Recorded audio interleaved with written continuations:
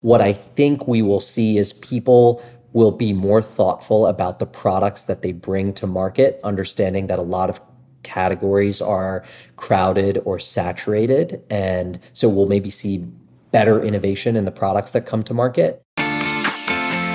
Hello and welcome to Shopify Masters, your companion for starting and building a business. I'm Adam Levinter. The past few years has been a roller coaster ride for the world of D2C and e-commerce. A big boom in 2020 and 2021, followed by a steep drop as the world has opened up again to in-person shopping. What does the future hold for D2C and consumer startups in general? We're talking all things D2C with our guest today. He is Ashwin Krishnaswamy. He's a D2C expert, entrepreneur, and TikTok personality, and he's the founder of Oklahoma Smokes, a nicotine-free and tobacco-free cigarette company, as well as Forge, a branding agency based in New York. Ashwin, thanks for joining the show. Thanks, Adam. I'm happy to be here. What do you think the biggest myth is in the world of D2C startups when it comes to growing a brand and getting that brand going from 0 to 1? Yeah, I think there was this over-indexing, and I think there still is, on branding and aesthetics. And this is interesting because I also come from the world of branding. I have a small kind of branding agency. There are companies that launched in the mid 2010s that went on to become very successful from differentiating based on aesthetics, taking a traditional category, call it mattresses, and saying, hey, we're going to make a mattress brand for a more modern consumer, for a millennial consumer. And that became a kind of model of success. And the model was also D2C, but it was like heavily laden on, the right kind of branding supporting that.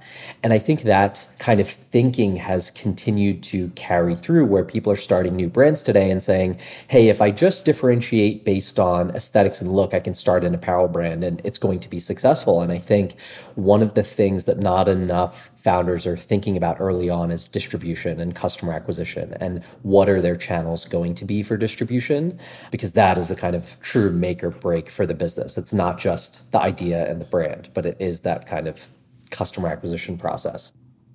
Yeah, and I think you've mentioned this, right? You've said, quote, distribution is so underappreciated. And when you're thinking about a business, when you're thinking about a startup, people should be thinking backwards, as you say. Is that right?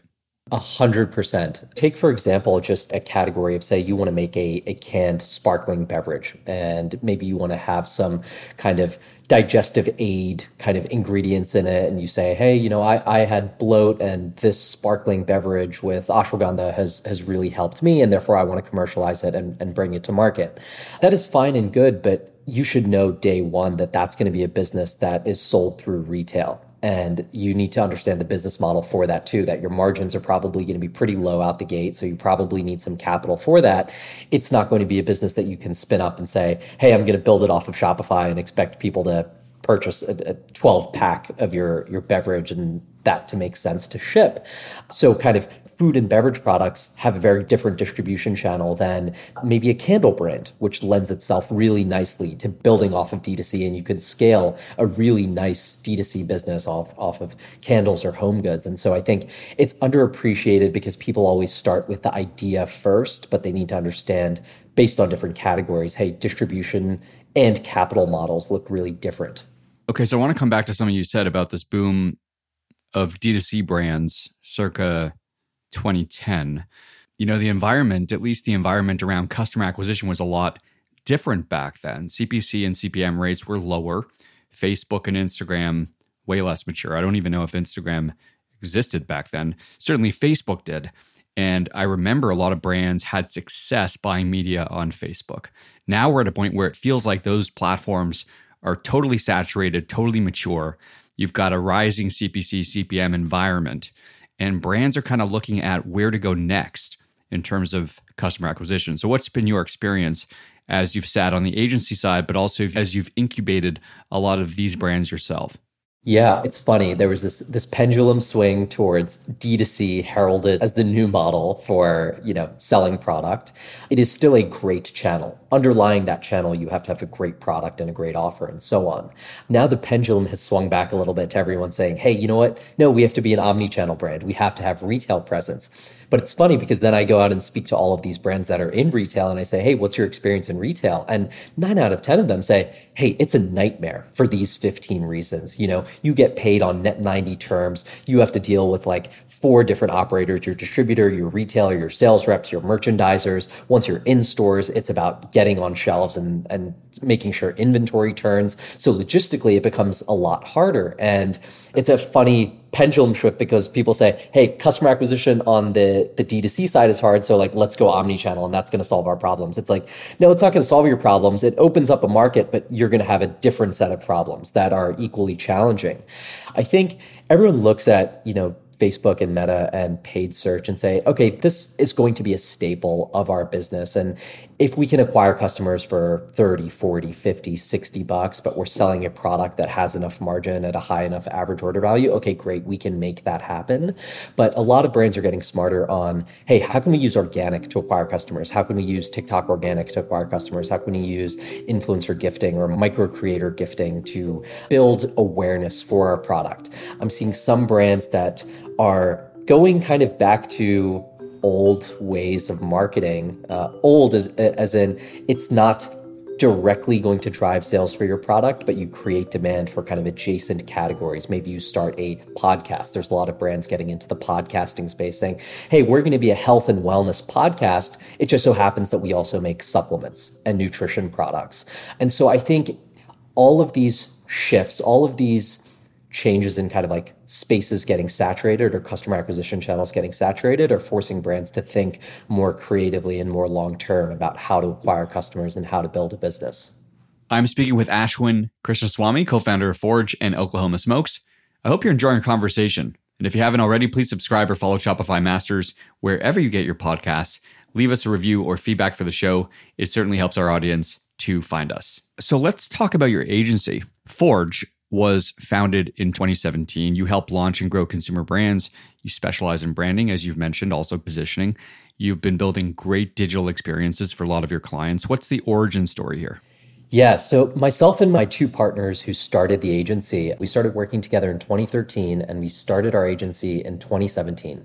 From 2013 to 2017, we were building consumer software. And so we had built a couple of startups of our own, worked at, some kind of early stage startups. And we said, okay, we're a good kind of product design and engineering team, and we want to continue to build things together. We don't know what's next. So we kind of fell into the agency. When we started the agency, we had a friend of ours come to us in, I want to say late 2018 and said, hey, I have an idea for a candle brand that I want to launch. Do you guys do branding? Do you guys do Shopify design and development? We said, we don't, but we can learn it. And we'd love to kind of learn it alongside you. And so he was bootstrapping the business. So we said, sure, great, let's do it. So we helped him bring that project to life. That business has gone on to become quite successful, and we've been with them through expansion, and that kind of led to more clients. He said, hey, I have 5 other friends launching D2C brands in various spaces. Do you want to work with them? And it was never truly intentional of saying, hey, let's go start an agency. We just happened into it, and it's been a fun ride so far. Saturated space, though, certainly in New York City, so many agencies. And you've got a great portfolio of brands that you've worked with, 8Beer, Jambies, Muddy Bites, Birthday Company. You've also designed digital consumer products for Venmo, Amazon, Grasshopper. I'm just rhyming through a great list here. What do you feel like your big differentiator is relative to the competition? Yeah, I think, I look at a lot of these agencies and I think everyone does great design work. Everyone does great branding work. Everyone can build a great digital experience. Where we spend a lot of time is on the brand strategy and positioning front. And I think within that, people think of branding and brand identity as aesthetics. They'll say, hey, I want a candle brand and I want it to feel minimalist, luxe, and premium, maybe like Le Labo. And we'll say, okay, that's interesting, but is that correct? And let's actually take a long time and understand that landscape. What is the landscape of all of these D2C candle brand or home goods brands? And how are we going to stack up relative to them? And how are we going to differentiate relative to them? And is there a unique twist? Because there has to be something inherently unique, unless you have some other tremendous advantage. If you have a distribution partner, if you can say, hey, my uncle owns distribution at Bed Bath & Beyond and can get our candles in there. Okay, great. Then great, we can make something look nice. But if it's not that, and 99% of the time it's not that, you really have to build a unique brand identity, meaning you need to have a unique brand strategy. You need to position in the market correctly, and you need to have a perspective and point of view. And I think we spend a lot of time really honing that and doing that. And then that becomes reflected in the brand identity. Who do you think has done a great job with respect to branding and positioning in the world of D2C? Like, are there a few use cases that you kind of point to, or that are somewhat surprising in an insightful way where you say, look, we didn't think this was kind of the direction that branding was going to go here, but it's 2023 and this is completely unique and completely different, and it's amazing? Here's a kind of recent one that I think is fun and interesting is, so Glossier did an overhaul of their digital experience. And it wasn't quite a rebrand as it was a redesign of their site. And this sparked a lot of controversy on both sides in the kind of like D2C world, where people were looking at that site and saying, hey, they're violating a lot of best practices. This looks like a dated site. This doesn't look good. It's hard to navigate. It's hard to use. And what I think is, what was a really interesting kind of thread of conversation is, Glossier kind of said, hey, we're not a new brand. We're established. People come to us, they wait in line. We have a really strong kind of brand loyalty and brand affinity. Therefore, we're able to take some risks in terms of what our UI and UX looks like, what our homepages look like, what our product pages look like. And creating new patterns always requires someone, and oftentimes that's someone to be an established leader, to take certain risks and create new paradigms for how we think about things. And so I think their change sparked a really interesting debate. And I'm of the camp that, hey, you know what? They can actually take some of those risks, and it's okay that they deviated from best practices. Well, in the context of Glossier, I want to ask you about community. So the importance of creating content is one thing. The importance of building community is another. Community seems to be a hot button topic these days. And the way that I think about it is, companies can ask themselves this very important question, which is, can our customers or members get value from interacting with one another?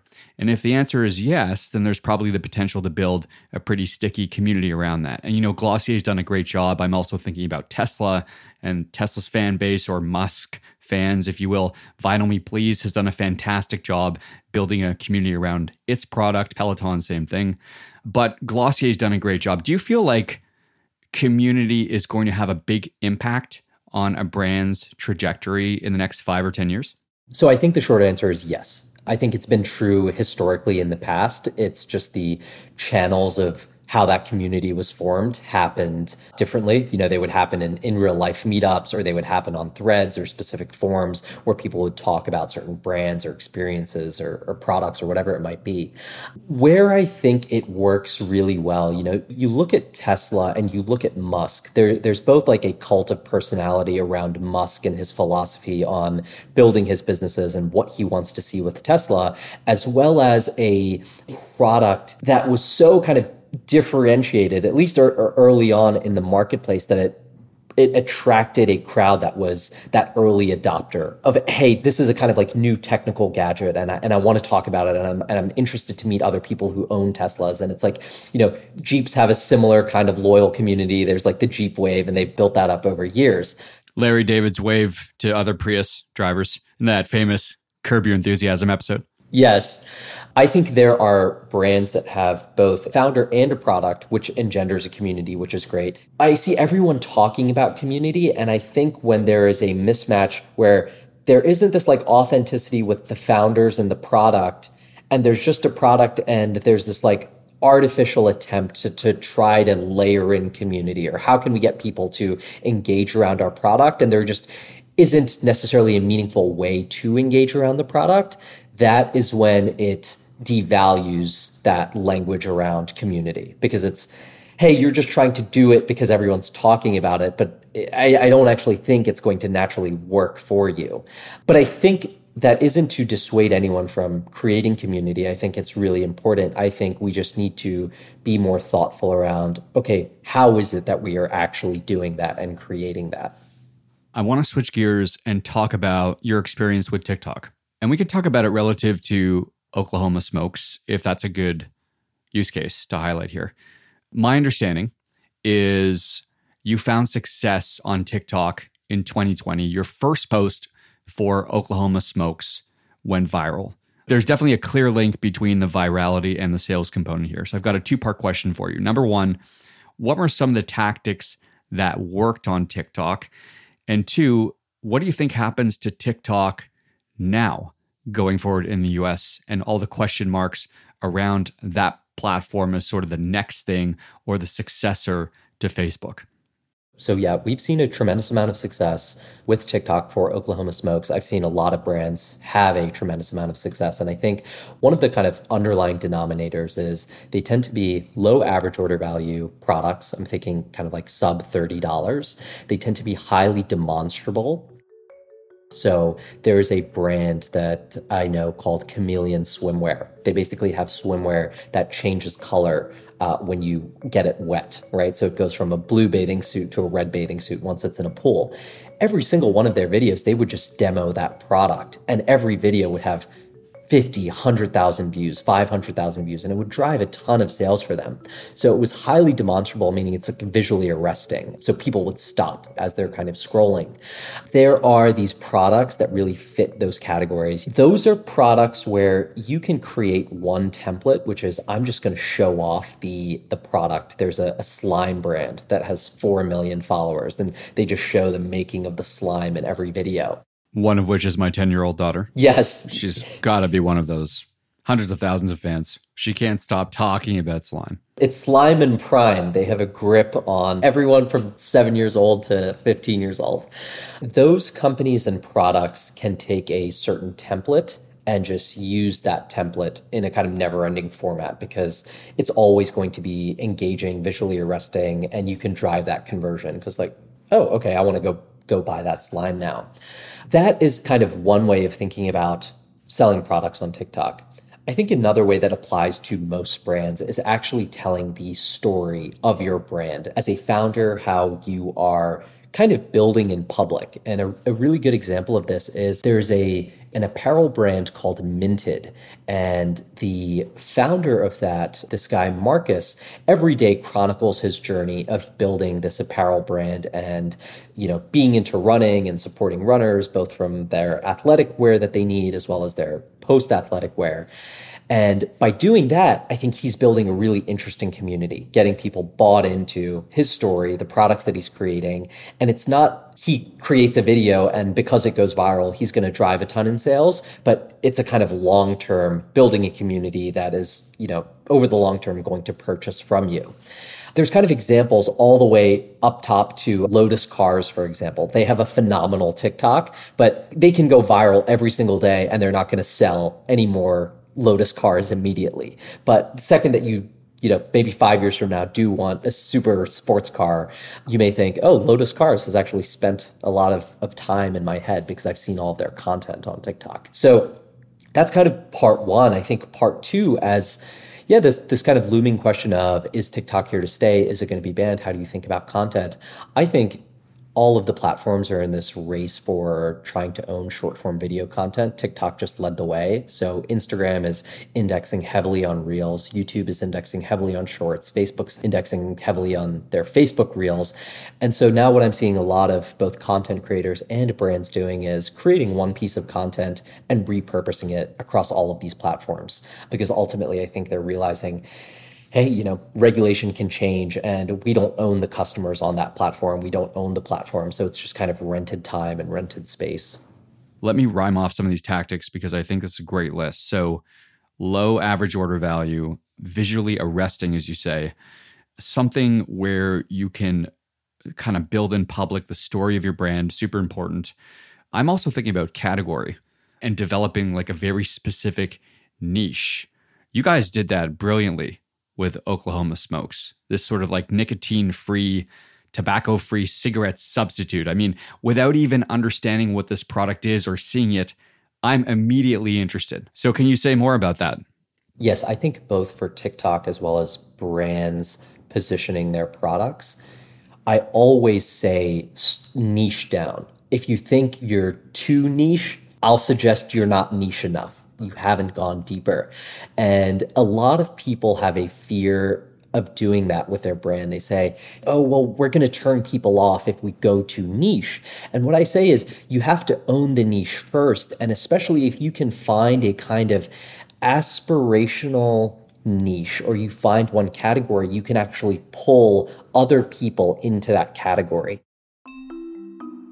And so a concrete example of this, I was talking to a company that makes really good and warm insulated ski gloves. And the way that they were positioning their product was, hey, we make some of the best ski gloves out there. And I said, I'm a snowboarder. I've been a snowboarder for 15 years. This doesn't speak to me. And I look at your product and I say, is this that different than Hestra? Because both gloves are $200. And I know Hestra's been around since the late 1800s. And I think they're really quality, but you're telling me all of these like professional ski boarders and ski patrol use your product, but you're just saying, hey, we make like really good ski gloves. And I said, that's not enough. I would go so far to say gloves built for the backcountry. So let's just target backcountry skiers and snowboarders, the absolute like experts, the absolute cream of the crop of skiers. And the owner of this brand was saying, oh, but we don't want to alienate the people who like going to resorts, who might consider themselves like intermediate skiers. And I said, no, that's totally fine. You're not alienating them. What you do is if you were actually building a product that's good enough for all of those backcountry skiers and ski patrol people who ski at the resort level will say, hey, if it's good enough for them, it's definitely going to be good enough for me. And I actually aspire to be in that category one day. So I want to have the equipment that those people have. And so that's the idea of if you choose a niche that seems really specific, you can actually pull a market towards that rather than saying, hey, we're for everyone. Because if you're for everyone, the backcountry people aren't going to be interested. I love this idea and the way that you've articulated it, this idea of niching down. Canada Goose also comes to mind. I mean, we're talking about skiing. Canada Goose is a brand. You see it on sort of mountaineers climbing Everest, right? I'm not going to climb Everest, but it gets very cold in Toronto in the winter, and I'm going to buy a Canada Goose jacket because I know if it's good enough for them to climb to the summit, it's certainly good enough for me walking the streets of Toronto when it's snowy and cold outside. So I completely get it. Exactly. So I think there's a lot of listeners, certainly founders out there that are thinking about executing on TikTok at scale. And historically, when it comes to Facebook and media buying, you could have your media buyer be the content person also in a way, because they could spin up the creative for that ad with that copy that they could just paste in there and set those ads live and kind of optimize them right there in Facebook's back end. On TikTok, your media buyer is not the content creator because the content's created by that video personality. So I think people get tripped up when they think about, how do I scale this content side when I know it's got to be video? I know the video only lasts, say, 3 or 4 days before it becomes stale on the platform and people get bored. So how do I execute this at scale? I think that's a great question, and I'm going to answer it from just a TikTok organic perspective, and then I'll kind of get into the paid perspective. So from a TikTok organic perspective, especially for kind of early stage founders who may be, one man shop, have a few people on the team, let's say, oh, in addition to everything I do, I need to also create content. And I'm not naturally a person who creates content. I'm not comfortable filming, et cetera, et cetera. I think for some founders, there is this belief that everything needs to be highly produced. It needs to, the type of content you'd see on Instagram 5-6 years ago, highly produced, well polished, beautiful lighting, etc. I think the content that performs well on TikTok was a kind of response against that, saying, hey, we just want a little bit more behind the scenes, off the cuff, doesn't have to be, ridiculously edited. If you just have something good and interesting to say or show off, that content can perform well. And I would see all of these behind the scenes hey, get ready with me as I like pack 100 orders. And it's just a 2-minute video of people packing orders and it has like 2 million views. It doesn't require you to be this personality in front of the camera. And I think by saying, okay, there's a lower pressure to be performative or get it perfectly, I think that's the kind of first step in making content. I think the second step is you don't have to have this huge game plan day one in terms of here's thematically all the content I need to create. I need to follow the rule book of this brand. I would say just start with the first thing, which is, hey, this is like my backstory and this is why I started the brand. Great. That's the first video. Let's not even think about the second video. See what comments you get on that. And usually that's a great place to get new ideas, right? People say, oh my God, I love that product idea. Would you ever make it in this flavor? Would you ever make peanut butter? And then great, you can make a response video to that and start to engage with the community a little bit. It's kind of like content and comments begets more content ideas for you. The other response to this that I totally understand is some founders say, I don't get TikTok. I have missed the wave on it. I don't use it as a platform. I'm more Instagram native. For them, I would say, okay, let's not beat your head against the wall trying to figure out how to make good content for TikTok. It probably makes the most sense for you to hire just a creator who will be the face of the brand or like talking about your product or creating content for you. This is a big challenge that brands, both big and small, have. And I have no good answer for this. I have worked with brands that have been successful in finding a content creator by just putting out a post on their Instagram or on their TikTok saying, hey, we're looking for someone who's familiar with our brand to make content for us. And you'd basically just be making a video a day and kind of working closely with our team. That has worked well for a number of companies that I've worked with. There's no hard and fast, hey, you can go to this marketplace and find these creators. I honestly think that would be hugely in demand. And if someone's building it, it's a good idea because a lot of people are in search of creators. No, makes total sense. We have a few minutes left. Let's future pace for a moment. 2020, we saw a banner year for e-commerce, right? Big boom in 2020 into 2021, followed by a trough. And now it sort of feels like we're in this period of slow recovery when it comes to D2C and e-commerce. What do you think the next 5 years looks like for D2C brands and e-commerce specifically? I think e-commerce got a tremendous amount of adoption very quickly through COVID. And I think that is great. I don't think that is going anywhere. What we are going to see is that the initial boom of interest in D2C, where it's, hey, I can go into any category, spin up a new brand, set up a site, do the Facebook ad arbitrage game, and make a ton of money, those days are over. I just don't think those days are coming back.